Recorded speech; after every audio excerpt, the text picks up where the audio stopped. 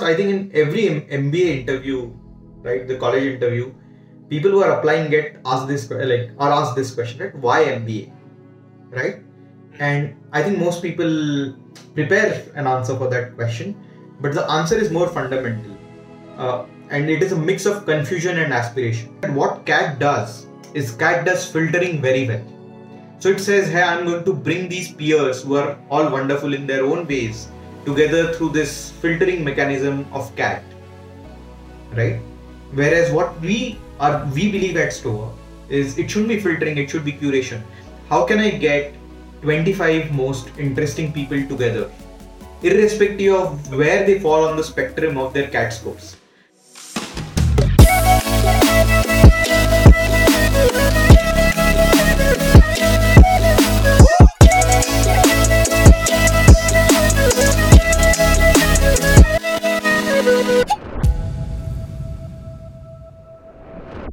Hey guys, welcome back to DFTL. My name is Noah Martins, and if this is your first episode, this is a platform where I interact with the people I like to call society's exceptions. I'm talking entrepreneurs, business leaders, even celebrities and comedians. Basically, people who are living lives very different from the norm. I try to understand how they think and what motivates them.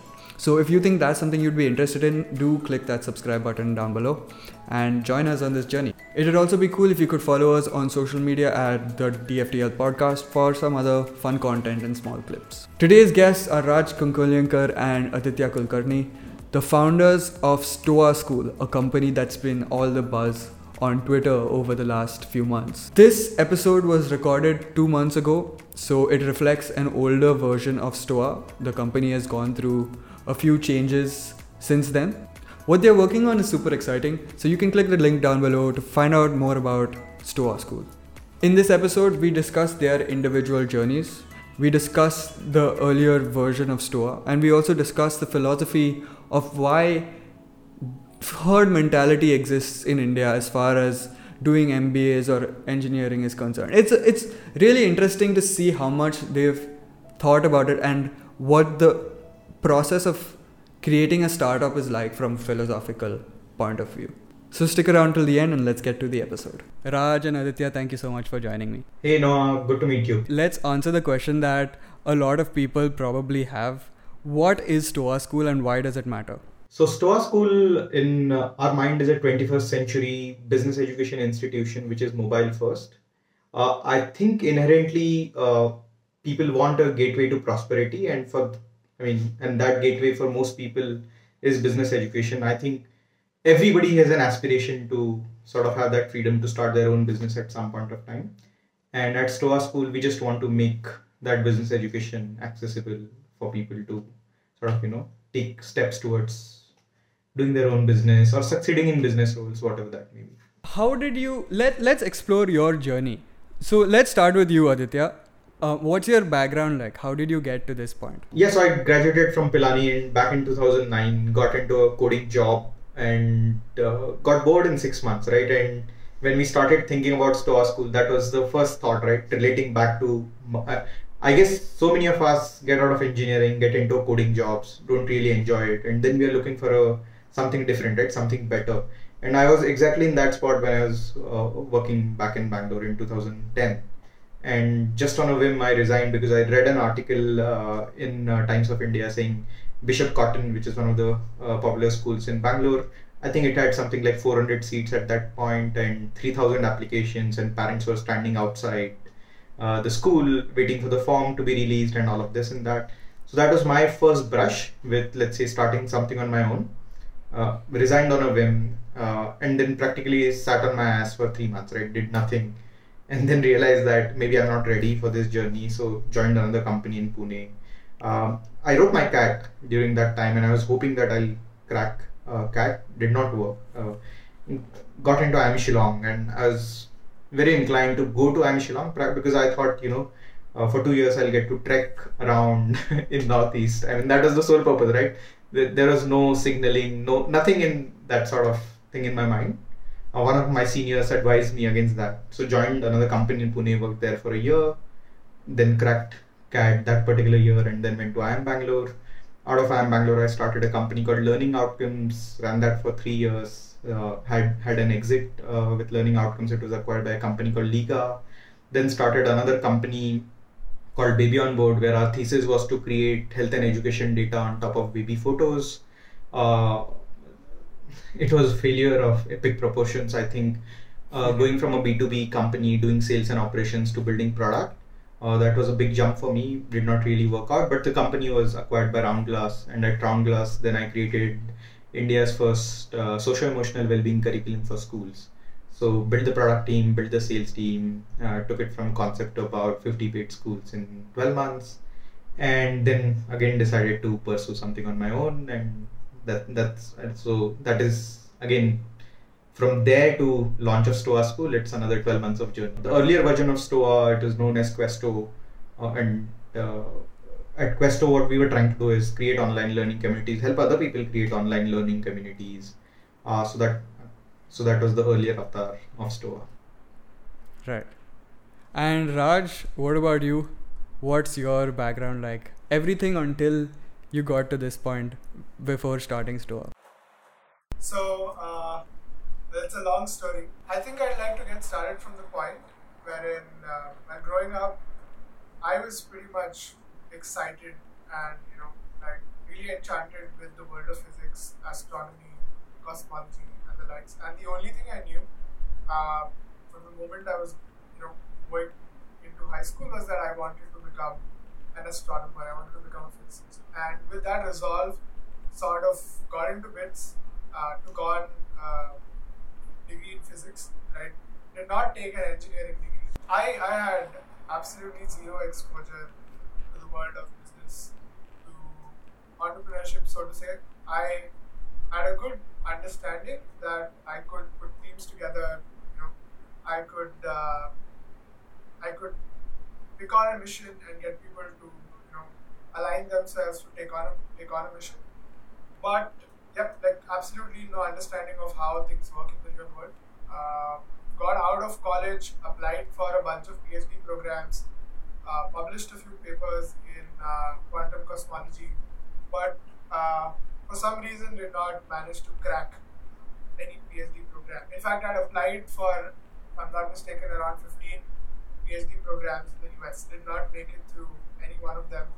And at that point of time, I was left to wonder what I really want to, take ahead, what I really want to do in the years to come. Because one thing that I knew, one thing that I thought I was good at, that's physics, closed all the doors, closed all its doors at me. 2016, I started with helping a few kids here in Goa, right, learn high-level mathematics and science while they were in high school. I realized I enjoyed teaching a lot, and that is something I want to spend the next few years doing.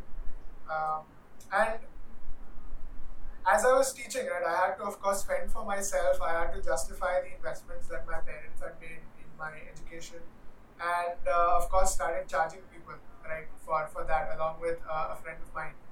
And that was my first attempt at running a business. Of course, we were pretty much scraping by. Friends who were working in cushy IT, startup jobs right out of college were probably earning orders of magnitude more than what I was earning back in the day.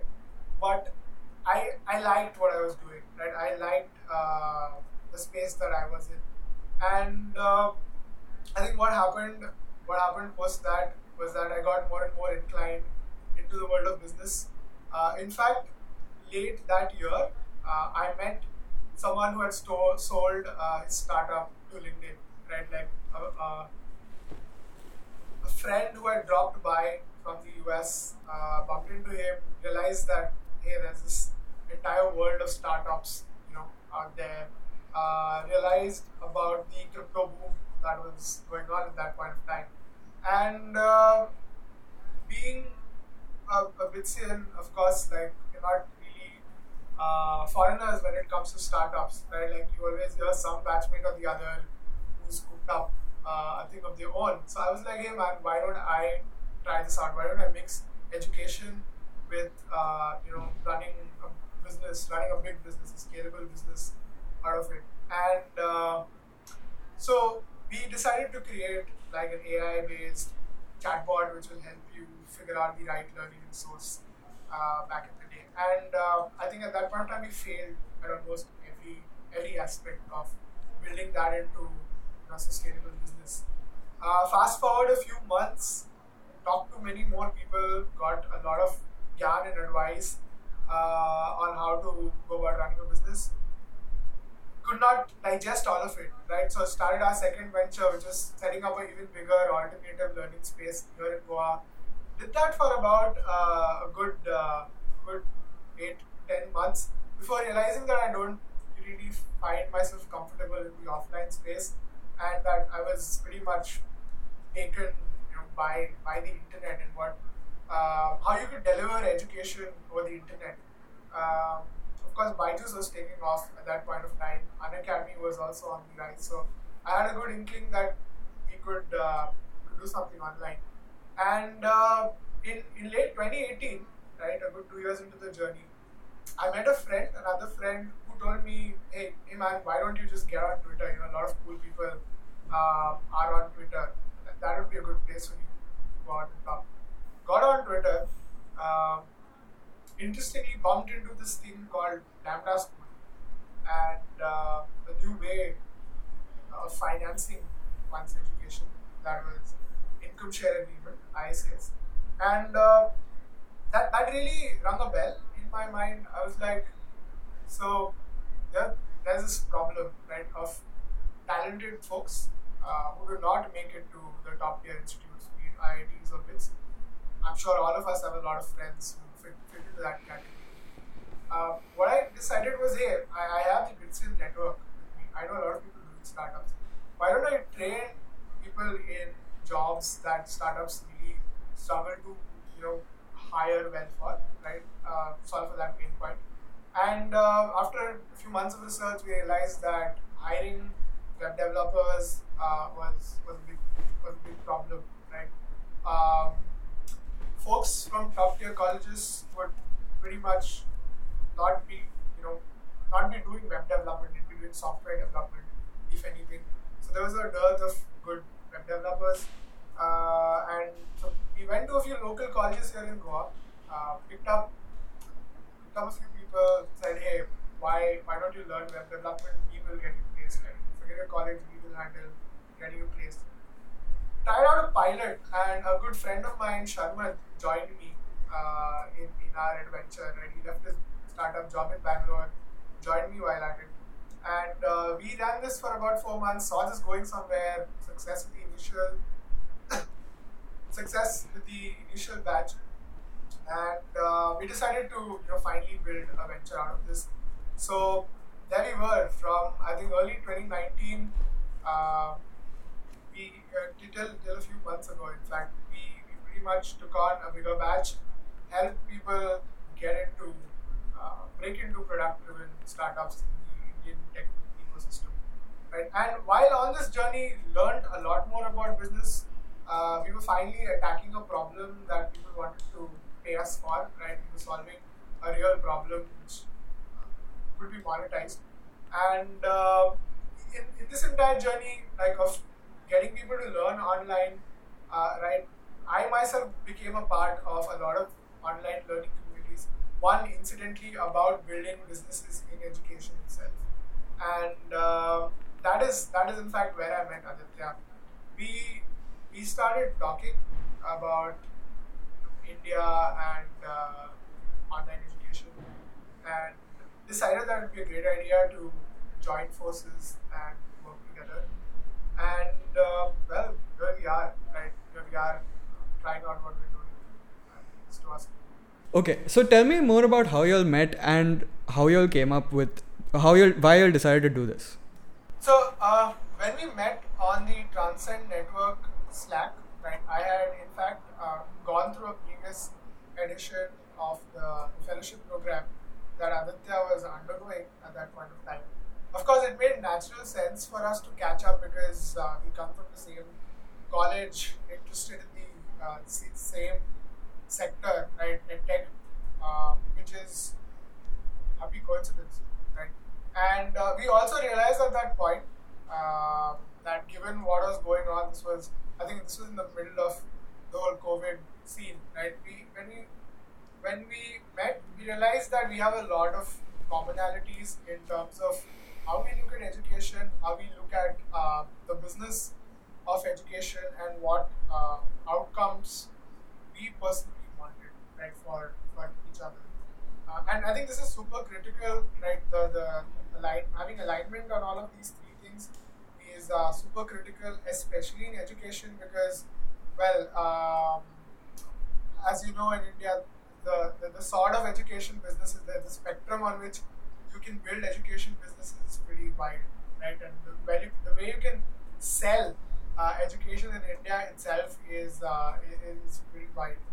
And we realized that we were aligned on how we want to go out to the world with any offering that we come up with. And at that point of time, we realized that we should probably join together, that we have complementary strengths, right? Like that we can sort of put to good use by working together in the business of learning in communities. Right? So that was the thesis that we had when we actually got started off working. Okay, and then how does that lead to? I think I'll just add something interesting, right? So Raj and me, we haven't Sure. personally met each other.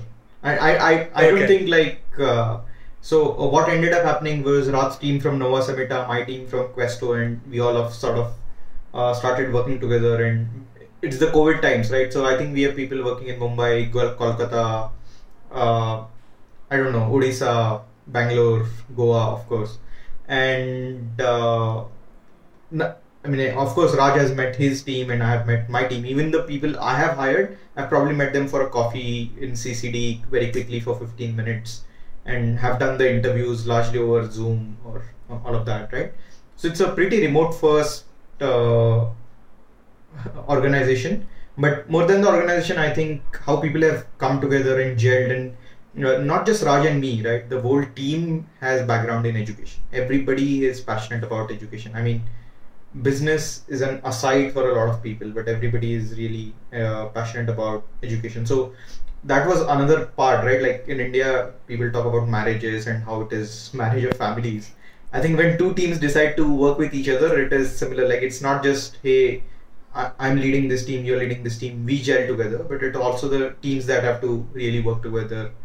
They had complementary skill sets, and that's how in around April, May, I guess April is when we really started jamming ideas together and we made things official in July. Now that I'm thinking, like, it almost feels like marriage. But how does that lead to this idea of doing this MBA substitute? Where did you all identify? How did you all identify this need, and what was that process like of identifying the problem? Yeah. So when we started exploring ideas together, right, we were pretty sure, because we met in an online learning community and we saw what it could do, right? It brought Raj and me together. It helped us connect with people we have met people from LATAM, from US, from Europe, from Singapore, all through that particular online learning community, and that really opened our ideas to the possibilities of what learning communities could achieve, right? Especially those that are built on top of internet, because they just flatten the world in some sense. We went really deep, and I think Raj more so in the philosophical aspect of learning communities, how they form, who are the geeks, who are the mobs, who are the fanatics, and there are all these wonderful terms about evaporative cooling effect in the context of learning communities, and how every new member that gets added to the community actually lowers the quality of the community, and what community could do to sustain quality. So I think the first thing that we really did and did really well was just understood how learning communities are created, how they could be sustained, and how they can grow, right? And once we had developed that solid understanding of how this phenomenon works, then we said, hey, how do we deploy this? And our first instinct was, hey, we understand how this works, right? Why can't we build on top of someone else's brand? Let us reach out to folks who probably have audience already and help them create their own communities. And if you still go back to questo.substack.com, you will see the post where we are writing about edu creators, people who are in the business of learning but are creators in some sense, right? So for example, channels like Economics Explained on YouTube. Now if you go to his Patreon, for the effort this person is putting into running that channel, I don't think Patreon is doing really well for him. So our first instinct was, hey, can we find all these interesting people who are in the business of learning but are not? And I think both Raj and me have had that experience, right? Where you could be passionate about education, but it is really tough to make money out of it, right? Unless you sell the soul, so as to say, right? So our first instinct was, we understand learning communities. There are these folks who we can help create their own learning communities and make their learning business sustainable. So let's go and do that. So we ended up meeting a bunch of folks. We worked with somebody who was on MasterChef Australia. We worked with somebody who is a CEO of a big branding firm in India. And all of these people wanted to create their communities, teaching something that they were expert at, right? And when we actually look back, we also sort of created a whole list of about 2,000 YouTube channels who we could help create, like all these people who we could help create learning communities. Reached out to a lot of folks, just cold emailing, this and that, right? And we ended up doing about 5 communities, right? And in the process, what we realized is, doing one program takes a lot of hard work. Just from, generating leads, getting your curriculum right, to delivering that experience and doing that again and again, right? It is a lot of hard work, and it cannot be done if this is like the third or fourth important thing in the person's life. If he's already, let's say, CEO of a firm, it's very tough for that person to, we were practically working on their timelines, right? So they could say, hey, I can't take meeting this week, so it gets pushed to next week. And we are waiting. And of course, because by that time, these two families have sort of met, there was a payroll to be met for 6 people, right? Of course, we had raised a small round of funding way back in April, but again, the meter was ticking, so as to say, right? And what really, one of the interesting things that happened that time, we also met John Danner through Transcend Network, because he was one of the guest speakers at Transcend. And we were fortunate that John gave us his time, and we had 2 or 3 calls with him where we explained him the customer discovery process that we are going through. And one of the conversations really sort of went wild, where we told him that, hey, we are doing this program for somebody to create a curriculum around yoga business. So a lot of people not just in India, but worldwide today, have yoga trainer certification, right? So there are a lot of yoga trainers, but it's incredibly hard to build a yoga business. And when we started helping this person to create that yoga business curriculum, essentially a learning community around how to build yoga business, and we were telling John, hey, we are doing this yoga business thing. And that conversation really led to, hey, can we do business education curriculums for all sorts of folks, right? Why just yoga business? Why can't it be Shopify owners? Why can't it be church leaders? Why can't it be, let's say, somebody who wants to run a baking business? And if you really see, all these people have very different needs in terms of their business education. A standard MBA education is not for them. First of all, they are already running the business, so they can't go away for 2 years and say, hey, I'm going to park myself in this wonderful institution and, in all the greenery, and spend time ideating about what the business should be. The time is, of course, the first constant. The second constant is money. If I had 20 lakhs, I would rather be investing in running my business instead of giving it to an institution just for the brand or the network, right? So that was our thought. That was the spark which led to Stoa School, which is today, I think, because of the internet, there are a lot more people who are, building their own businesses on top of business and on top of internet, and their business needs are vastly different. They necessarily don't have as much time or money to invest in a formal business education. And how could we solve that? So that was the starting point. But then the next question was, hey, if we really have to build this as an institution, what is the wedge, right? Where do we start? And that sort of led to Stoa School, in the sense that let us start with people who want to break out into business roles. Going back to the same story that I spoke about, right? People like me were 6-12 months into their coding job, absolutely hate it, want to move to business side. How could we facilitate that role? And that's how Stoa came into picture. Right. So I saw on your Twitter that it says that Stoa is a viable alternative to expensive MBA programs, right?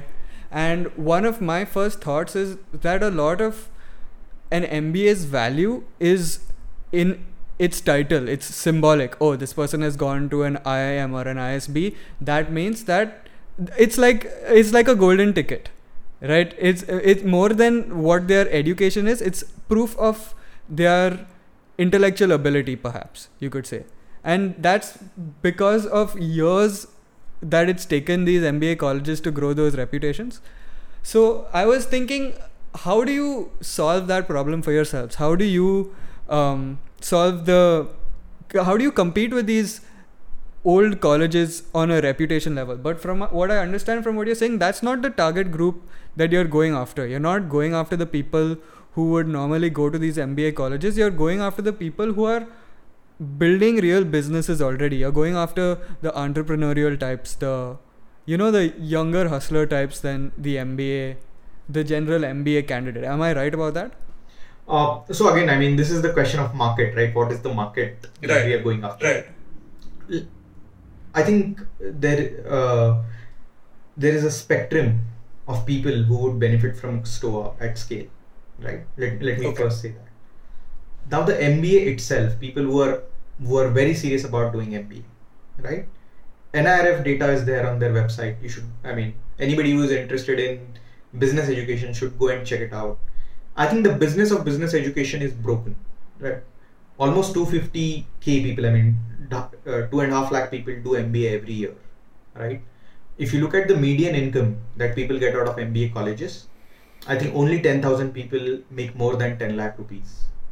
Okay, that is the NIRF data, and this is, I think, if I'm not wrong, NIRF data is self-declared. So this is self-declaration by colleges saying our people make so much. Or our people don't make much. Right, it's more of a declaration of our people don't make much than our people actually make much. Yeah. So about 10,000 people out of these 2.5 lakh people make more than 10 lakhs. There is another 10,000 people who make more than 5 lakhs. And after that, it is a pretty steep fall. I think not more than 40,000 people out of these 2.5 lakh people actually make more than 2 lakhs out of their MBA degree. Okay. So I think we need to look at MBA in a different light. I mean, of course, we are not going after somebody who wants to go to IIM ABC. We are sure we won't be able to convince them, at least now, right?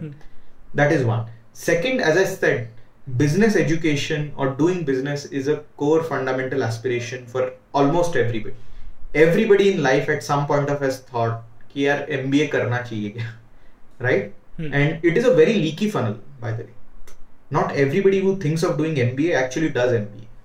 So if you just looked at LinkedIn data and you go to, let's say, campaign and search for people who are in business roles without MBA degree, I think there are there are crores of people who are in business roles without business education, and a lot of these people are stuck, right? So for example, how many salespeople have you met who are stuck in their low-paying sales jobs because they can't communicate well? And then there is the third large segment, which is all the people who are in tech or non-business roles who want to move to business roles, right? And a section of these, of course, want to start their own business. So that is how we look at the market. People who want to pursue MBA, people who are in business roles but haven't pursued MBA, people who are not in business roles but want to move to business roles. Of course, this is the largest segment. And within that, of course, there are these people who have already started their business. Right. So this is probably something that you all have had to think about while on this journey. What do you think are the main reasons for people to get a business education? Why do you think people go down that road? I think we can start with Aditya, right? Like the good part is that Aditya already has an MBA, so he would probably give you an insider's perspective of people who've been through an MBA program. And then I'd like to definitely talk about what a perspective is for an outsider, right? Like someone who doesn't have that formal perspective into education. Sure. So I have two comments to make, right? First, I think in every MBA interview, right, the college interview, people who are applying get asked this asked this question, right? Why MBA, right? And I think most people prepare an answer for that question, but the answer is more fundamental, and it is a mix of confusion and aspiration, right? Confusion because if you're not going to pursue MS outside, and I mean that is the gateway to, let's say, a US green card or whatever. If you're not going to go outside and you want to pursue better education in India at postgraduate level, MBA is the only option, right? And it is an extension of that 4-year engineering degree. So when we get into engineering, people are confused. People don't know what they want in life, right? And for a lot of people who don't figure out in those 4 years what they want, MBA is an extended 2-year, place to explore yourself. I mean, and it comes with aspiration, right? Because there is a brand value to going to an IIM, there is a brand value to going to an ISB, and all of that. And you actually meet very interesting people, right? Some of my best friends, I've met them in IIM Bangalore. And there is also quick comparison, right? In the sense that what CAT does filtering very well. So it says, hey, I'm going to bring these peers who are all wonderful in their own ways together through this filtering mechanism of CAT, right? Whereas what we believe at STOA is it shouldn't be filtering, it should be curation.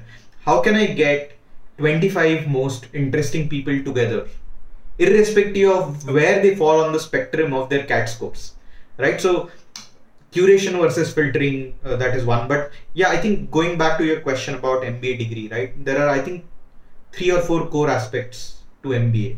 The first is the network itself, right? When you go to an IIM, you get access to a network. The second, as you said, is the signaling. When you meet somebody and you say, I'm from IIM X or whatever, it sort of projects to the other person that, hey, this person is something special. And I think in our customer interviews, a lot of people have told us that they feel that they're on the back foot, that they're underconfident when the other person has the MBA degree or has the degree from one of these big colleges, right? So network, signal. Third is the learning and the learning itself, right? I do think the business education that happens in IIM has a lot of value, right? There is a lot of value. You get that luxury of 2 years to really build your mental models around how businesses are built and all of that. So I would say these are the 3 reasons: network, signal, learning. And the traditional thought process in EdTech has been that these cannot be decoupled, right? Like all 3 have to be together to make an education model work. And maybe with STOA, we are questioning, like, do you need all of these in similar proportions? Does everybody need that? But yeah, I mean, Raj, over to you. Right. I think that what Aditya talked about aspiration is really the crux of it, right? And I think when people are 18, right, most folks, especially in India, have a very sheltered view of the world, right? Like everyone's told them science karna hai, science ke baad engineering mein jana hai. So everyone thinks that is the way to go. That is how I can become prosperous. But once people are 1-2 years into their first job, let's say, there is a sense of either stagnation, right, or not really liking what you want to do, not really liking what you're doing right now, right, and the career track when it comes to technical stuff. Or what happens is that you get exposed to more business functions, right? When you're in college or when you're in school, you pretty much have very little exposure to the economy as such, right? Or the world of business, what flies around in the world of business. But once you're working in a company, what happens is that you see that there is a sales vertical, there is a marketing vertical, there are people who decide the strategy, right? There is corporate governance that is happening. There are business owners, there are managers we are reporting to. So much dynamism, there's so much structure that the whole worldview sort of goes, expands 10 times in terms of what you can successfully do. You're no longer restricted to being a programmer or an engineer. And you realize that you can be effective in life and whatever you're doing by doing things other than being in a technical role, right? So I think that realization, it's something that I really resonated with, because I had no idea that I could probably put my strengths to use in so many different areas. I think that realization is something that a lot of people go through at that in the early 20s, at the cusp of their end of college and moving into a professional, sort of starting their career, sort of junction, right? And that sort of tips people over into doing an MBA, because MBA is like this bundle, this whole package which promises you that you will become, you will grow a business brain, right? In essence, that is what the promise of an MBA is. You will know everything about business and you will become, eventually become prosperous because this knowledge that you possess. And yeah, I think that's the motivation, right, for most people in their early 20s to jump into an MBA. Education is definitely a part of it, but I think it's mostly curiosity. It's scratching an itch, right, that is very visible to you. Yeah, that's what I think about this. Because, yeah, in fact, a question, right, to Aditya and Noah, right? How many people do you know of who at the age of 18 wanted to do an MBA, right, versus at the age of 21, 22? What was it like during your time in college or now? Right now, what does it seem like? Yeah, I don't think most people know that they want to do an MBA when they get into college, but towards the end of their time at college, I guess a lot of people start to realize that shit, I haven't figured it out yet. And like Aditya said, that made a lot of sense, that it's 2 more years for interesting, smart people to try to figure their lives out. So yeah, I can totally see that trend. That makes sense. And one of the interesting things about MBA, right?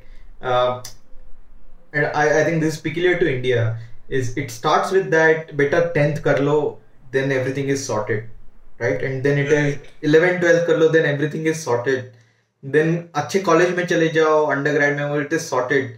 There it is, people start telling them मैं अच्छे college से MBA कर लूँगा, then it is sorted, right? And people come out on the other side. In fact, it is very interesting what happens once you get inside an MBA college, right? For example, I had no idea about, let's say, iBanking and what it is and consulting and the world of finance and all of that. I mean, of course, superficial idea about what BCG, McKinsey, Goldman Sachs and all of that is there. But once you get inside, your mind sort of opens up to all these new opportunities, so as to say.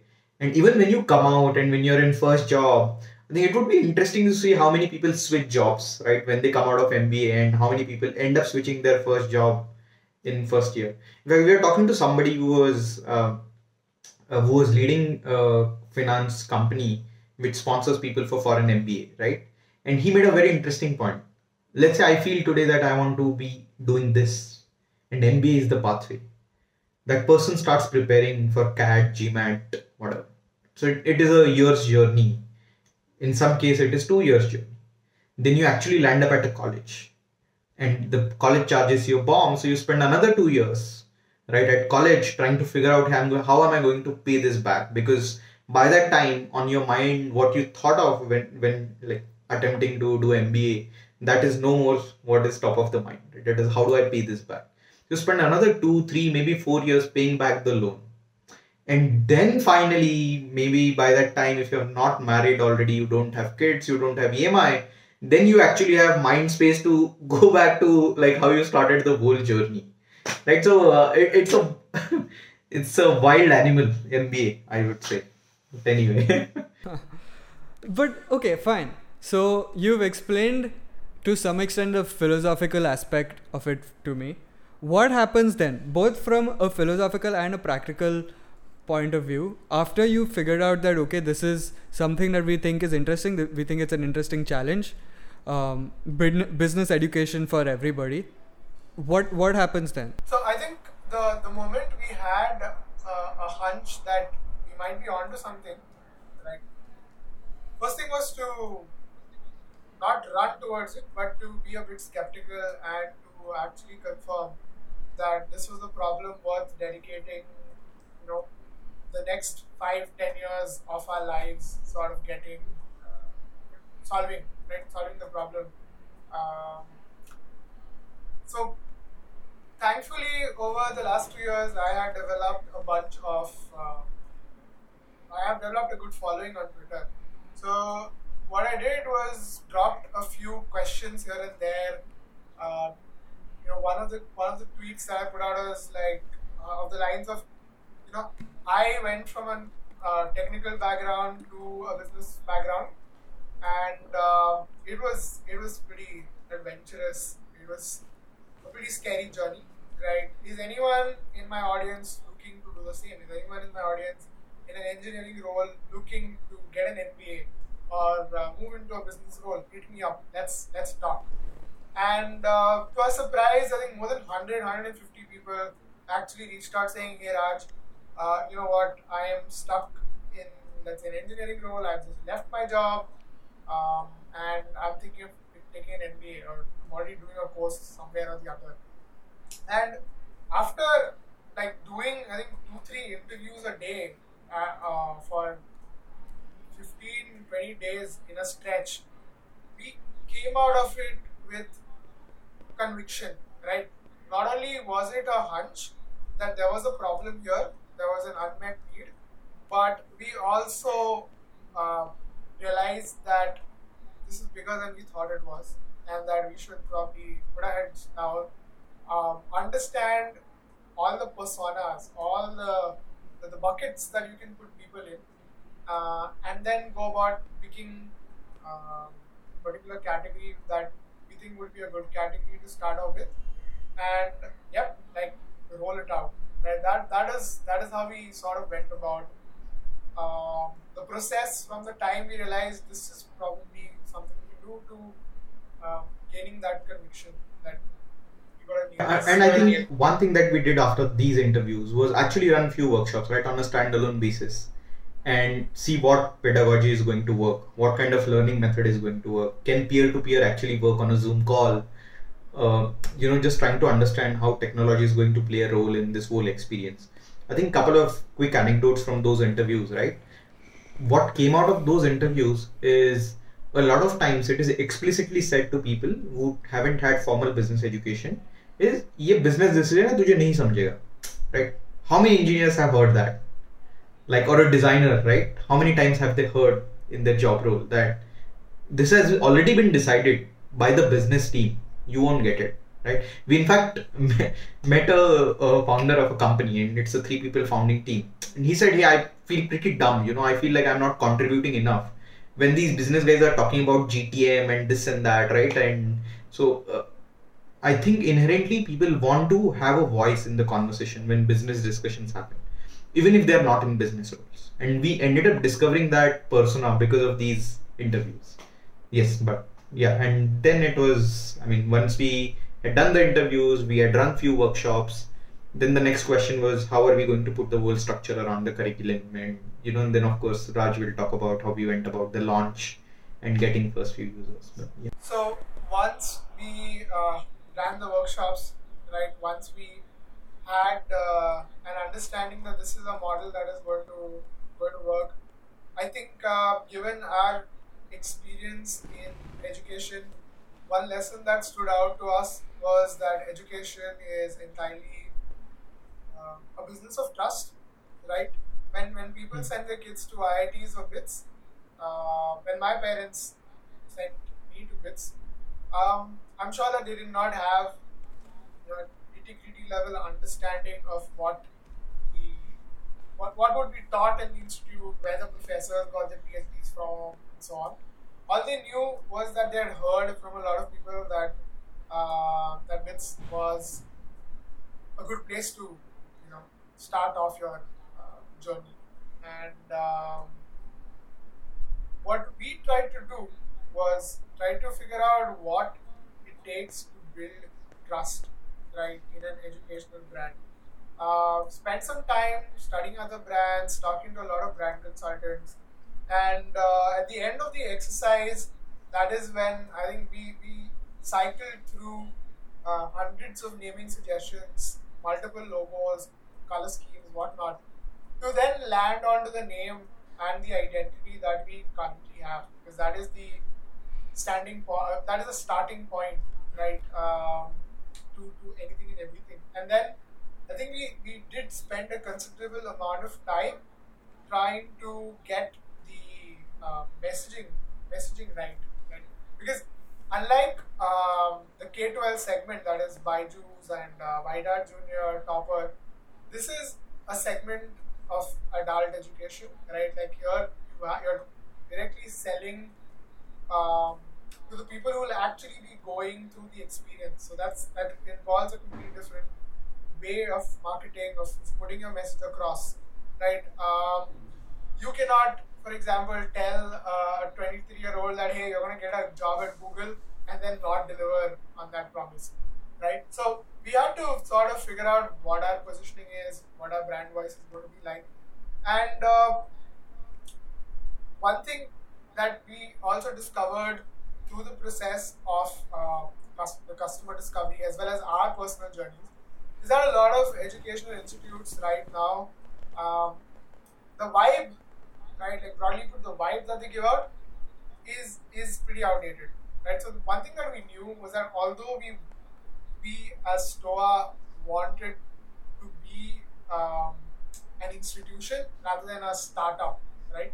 We wanted to be an institution, yet we wanted to have a fresh voice. We wanted to reach out and appeal to young folks, right, in their own language. So it was pretty much a tightrope walk, getting that the branding bit right and trying to get best of both worlds in there. But once we realized we had that, wedge into the market, we of course got on board very, very interesting and renowned folks in the startup ecosystem, right? So Richa was the founder of Zivame, Raveen, founder of Mitra, Vaibhav from Better Capital, who's funded the hottest fintech startups right now in the country. Once we got on board, credible names, we realized that, man, buying this for the price point and the time duration that we're offering it at would be a no-brainer to everyone. Once we were convinced that we ourselves would pay the full ticket amount to get into this experience and undergo that experience, that was the point when we realized that, okay, now we have to take it out to the people, right? And parallelly on Twitter, built up a lot of hype, right? Just surprising. It was, I think, we were trying things out, of course, but turned out that it really struck a chord with people, right? Even the hype itself really struck a chord with people. And at the day of the launch, when we put out the launch tweet, I very well remember this was the 2nd of October, right? Gandhi Jayanti holiday, around 7:30 p.m. is when we put out the tweet thread detailing our experiences and putting out our story of why we're doing what we're doing at STOA, why we're tackling the problem in the way we're tackling it, right? It just blew up. It blew up to such an extent that we were getting calls from friends, from family, from a lot of people who wanted to invest in the idea because they liked the problem that we're solving. Right? It was intense. I think the 1.5 month that has passed since then has felt like almost a year. Right? We have pretty much, I think, individually and as a company, gone up a few notches just because of the love that people have showered us with. And I believe that it is because we got the underlying why, we got the underlying message right, and got people to trust us somehow, right? At this point of time, we have more applications that we can sort of deal with for the next few quarters to come, right? And we're in an incredibly good place because of the research, the research that we sort of put in, the 2 months of research that we put in. And yeah, I think we probably ended up discovering even more about the user personas through our application process. We had, in fact, the CEO of a publicly listed company. Right? I don't want to name the company, but a CEO of a publicly listed company who applied. And at that point of time, we thought that we were being pranked, right? We thought that people were just pulling our leg. But a few days on, when we actually realized that this is legit, we were shook, right? Because that's something that we did not really expect. So we started off with a very, very narrow segment, people who have 2 years of experience in technical jobs, who want to make a shift into a business role, and we landed up with like a gold mine of a market. Right? That is pretty much how it went. And I think this is a lesson for everyone to take, that doing your research right, getting your initial messaging across very well, investing in that, right? You can only launch once, right? Once people hear of you, they've already developed an impression of you, so you better get it right. Once we sort of nailed that, we were on the highway, right? We shifted 2 gears. That is how I would put it. And if anyone who's sort of listening in and wants to sort of replicate this in any other market, let's say, right? Do your customer research right, do your branding right. It is something that we as Indians do not spend a lot of time on. Branding, and I think branding is more of an oversight. Let's focus on our product.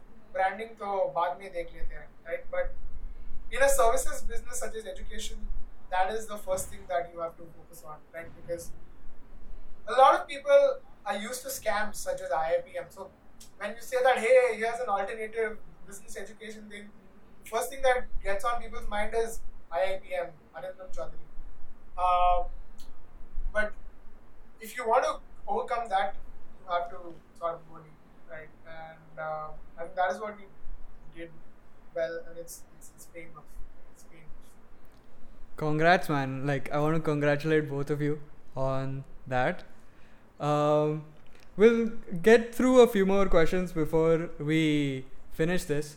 Firstly, tell me about each of your roles currently at Stoa, and also about the most interesting challenge you think you have faced so far in this journey. We can start with you, Aditya. Yeah, so I look at the learning side of things, right, and the internal operations, because how the cohort experience is, who gets in, how do we make sure that we deliver on the promises that we have made on the outside.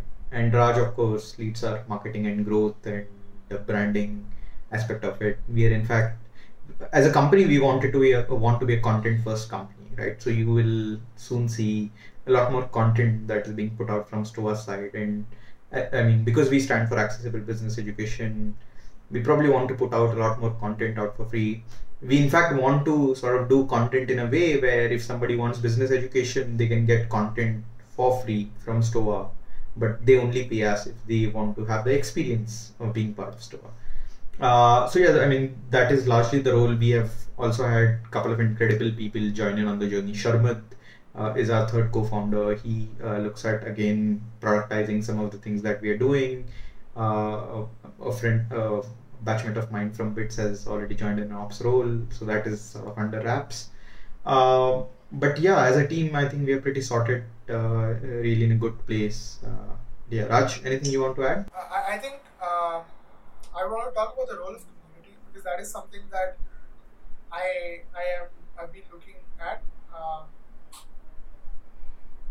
Not enough folks in India focus on building an audience around your offering, building, not only getting followers on social media, right? I think that's a very narrow-minded view of what an audience is, but a captive audience, people who are excited about what you're doing, what your journey is like. So I sort of see to it that people go from being outside store to inside store, and that's how I would sort of look at my role as it's a mix of growth and community, with community being like a very strong part of whatever we do. It's inside store or outside store. Got a few interesting projects lined up there, which we will be launching next quarter. So yeah, like super excited about like our individual sort of thing. And what do you think is the most interesting challenge you'll have faced so far in this journey? I think it finally boils down to delivering on the promises, right? Or I mean, at least the expectation, living up to the expectation. That is the challenge because I think, as Raj mentioned, we probably don't want to land up as the next Arindam Chaudhary to just put it that way, right? But no, I think it is about um, how do we build this as an institution, right? We don't want to be we don't want to be perceived as a startup, right? Uh, we are building this as a 21st century mobile first university, and typically if you see universities that are get built that are getting built even today, they typically at the start have a endowment of what 200 300 crore at the minimum to get started, whereas we are building this on a bare bones, so as to say, I mean, we are getting funded by the students, so as to say, right, to build this university. uh, and that is going to be an interesting challenge, not just in the short term but also in the long term, is how does this institution become big and what role we play. But my guess is there will be a lot more people who go through the experience who will play a much bigger role in building this as an institution that than, let's say, Raj or me individually will play. But yeah, I look at that as a challenge. I think for me, what I've realized is that a lot more people want what we're offering at this point of time than we can cater to, and I really want us to get to a position where we can actually open the gates up to everyone, um, and help people out. Right? I think in the entire VC or even like general Twitter Janta conversations, the term signaling is thrown around a lot. Um, right, like IITs, IIMs, BITS. I think these institutes are all about signaling. That is, they did they do well because they're so hard to get into. Right, I wouldn't call the educational experience that they get students get there to be stellar. It's just the curation and the peer group that they get there, right? But what we would want to do, in fact, I mean, is not to close our gates and be like, we take in only 0.0001% of people who apply. That's not what Aditya and I and Sharma and the rest of the team are here to do. We're not here to create more gatekeepers, right? We don't want to be one. We want to get to a position where we can actually let people who want a better future for themselves come in and get that, right? So scaling, getting a operational model in place that can really take in all the demand. That is, I think, one of the biggest challenges we're facing right now, and that's probably a very unique challenge. I think not many around the world have cracked this. As far as I know, no one else in India is even looking to approach this problem the way we are. So, yeah, super excited to actually like innovate, right? Like using the power of the internet, technology, psychology, practices in education, peer-to-peer learning, all of that smashed in together. Pretty exciting times. Thanks to the challenges that we have. Good, and these are good challenges to have, right? And I think Tiago put out a tweet the other day, right, saying every new feature that Zoom releases sort of unlocks the possibility of what can happen in a learning community online, and we are pretty much on that side of things, right? Like if you can do self-select breakout rooms, oh wow, now I can do something new in terms of learning and community, right? So I think technology is rapidly changing, which sort of which is the foundation of all these online learning communities. And with each iteration, what we can do, what the model could be, how many people could we serve, all of that just changes by an order of magnitude. So really excited thinking about that. In fact, the software that we're using internally and that'll be soon like put up to the world is just in the wild for the last 3 months. Right, we're using tools that are super new when it comes to unlocking possibilities of what can be done on a peer-to-peer basis. So it's pretty bleeding edge, even from an edtech sort of perspective, right? So yeah, I mean, I cannot imagine what we can pull off because in the next coming years, because technology is changing so fast, right? Like who knows, like what all it holds in the years to come. Right. I want to get to my last question, but before that, I have this. Probably that will be a very clickbaity little thing that we can release for promo that I think a lot of people would care about. Raj, this is for you. How do you grow 4,000 plus followers on Twitter? How do you grow Twitter? How do you grow your social media presence? By being fucking interesting.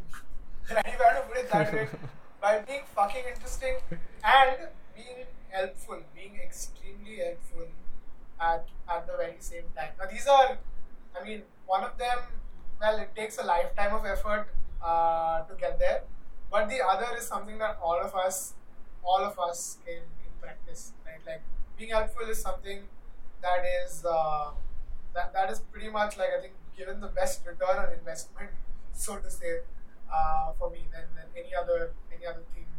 And if you What do you mean though? What do you mean by being helpful? what I mean by being helpful is just is not turning anyone around, right? Like I think there are many ways in which you can help people out. One way is by actually having a conversation one-on-one with someone, helping them out, connecting them to people who do not have time would be willing to help them out. That is one thing. The other thing is creating content, right? I think Twitter is not looked at as something that is, content creation, so to say. It's more of a social media platform at this point in time. But if you use Twitter right, you can actually help people at scale, right? Like since I get to hear a lot about what problems people face in my DMs, I think putting out few sharp tweets about giving insight to people about what they can do in their careers, what they can do in general to learn more, right? Like to take advantage of the internet. I think few sharp insights, directions for people in terms of tweets can really help people. And I think now that I'm thinking about it, the third thing is that you have to be doing things which others are not willing to do. You have to be taking on risks which others find too risky to take. Now, I'm not saying that you will be successful with every risk that you take, but people like to watch a good show. Right? People like watching ups and downs of other people because they find it too intense to sort of undergo it by themselves. Right? So people love living vicariously through other people's adventures, and I think you just have to provide it to them. Right? You have to be entertaining, be helpful, be interesting. Yeah, I think that's a kick. Gaining a following. Right. Okay, fine. So I'll get to my last question, and probably I want like a very practical answer to this. What should people expect from the Stoa experience? And also, where do you all see this in 5 years? Those are my last two questions. So I think there are two aspects to this, right? And it goes back to whatever we have discussed previously about why people do MBA. One is the learning itself, right? And that is pretty much the aspect that we take care of, which is we make sure that you have a curriculum, you have learning experiences that make sure that you grow a business brain, right? But the second part I feel is more personal about this journey. This 12 week, even though it is part time and it is 15 hours a week, it feels like it's not much, but it is pretty intense. We have seen, even when we did the workshops, that when people go through the 60, 75-minute group conversation, they're not dumb consumers, right? In the sense that content is not being thrown at them in any of our sessions. They're actively participating, and that process is physically, mentally exhausting for a lot of people, right? And that is why the second aspect of this journey is really personal, where where we want people to take ownership of personal discovery, right? A lot of conversations at interview stage or even now are about, hey, where do I go next, right? What comes next? Should I start again? Like, we have people who have failed at building businesses who want to start again. There are people who have never done businesses who want to start again. There are people who are in hardcore software jobs who want to shift to business role. So a lot of people have this question on their mind, is where do I go next, right? And we want this process to be a solution to that question.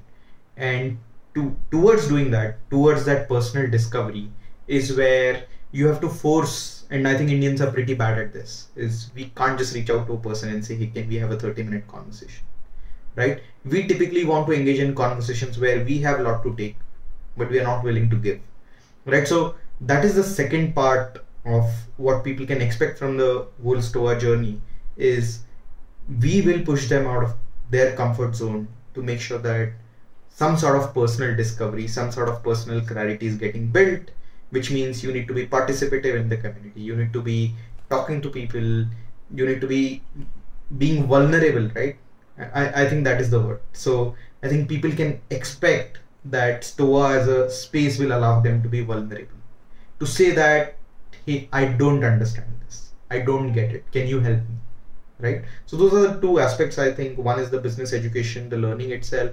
The second is this personal discovery through being vulnerable, through building trust within the community. And I think if first happens, it is good, right? But if both these happen, then it's just going to be great, right? In terms of where do we see ourselves 5 years from now, as I said, we want to be that institution. We want to be a university which caters to diverse students, diverse interests. And if we get our operational model right, I guess we will end up creating accessible business education, not just for, let's say, folks in Bangalore and people who are very tech savvy, but people in tier 2 towns of India, people in tier 3 towns of India. In fact, one of the interesting things that has happened through applications is we have received few applications from other Asian countries. I mean, and we want to be there, right? We want to become that 21st century mobile first business education university for Asia and maybe Africa. We don't know. So I think for me, one thing I really believe in is that learning happens um, when learning happens best when you are in an environment which is comforting, which is supportive, while you face circumstances which are challenging, right? So learning needs a mix of comfort and challenges, and we would want Stoa to be that place where people get both, right? People get a place to belong to, yet people are presented with challenges that help them learn, right? So because learning is a painful process. No learning has ever come easy. You can ask people who appear the wisest out there. Go ask Kunal Shah, perhaps a novel. I'm pretty sure they've been through some strenuous experiences in their life that has got them to that clarity that they currently have, right? We just want people to we just want to provide people a comfortable environment, an accepting environment, place that they can call home, right? While they go through all the sort of adversities that life has to throw at all of us. Right. So that's what I look at Stoa as. Cool. Well, I mean, it's been a great conversation, and I think that at the start of this, I didn't have as much clarity about what y'all were trying to do as I do now, and it honestly, I get it. Like, I think what y'all are doing is very cool, and I wish you both the best of luck with it. Yeah. Thank you, Noah. Thanks a lot. Thank you for this. Thanks, Noah.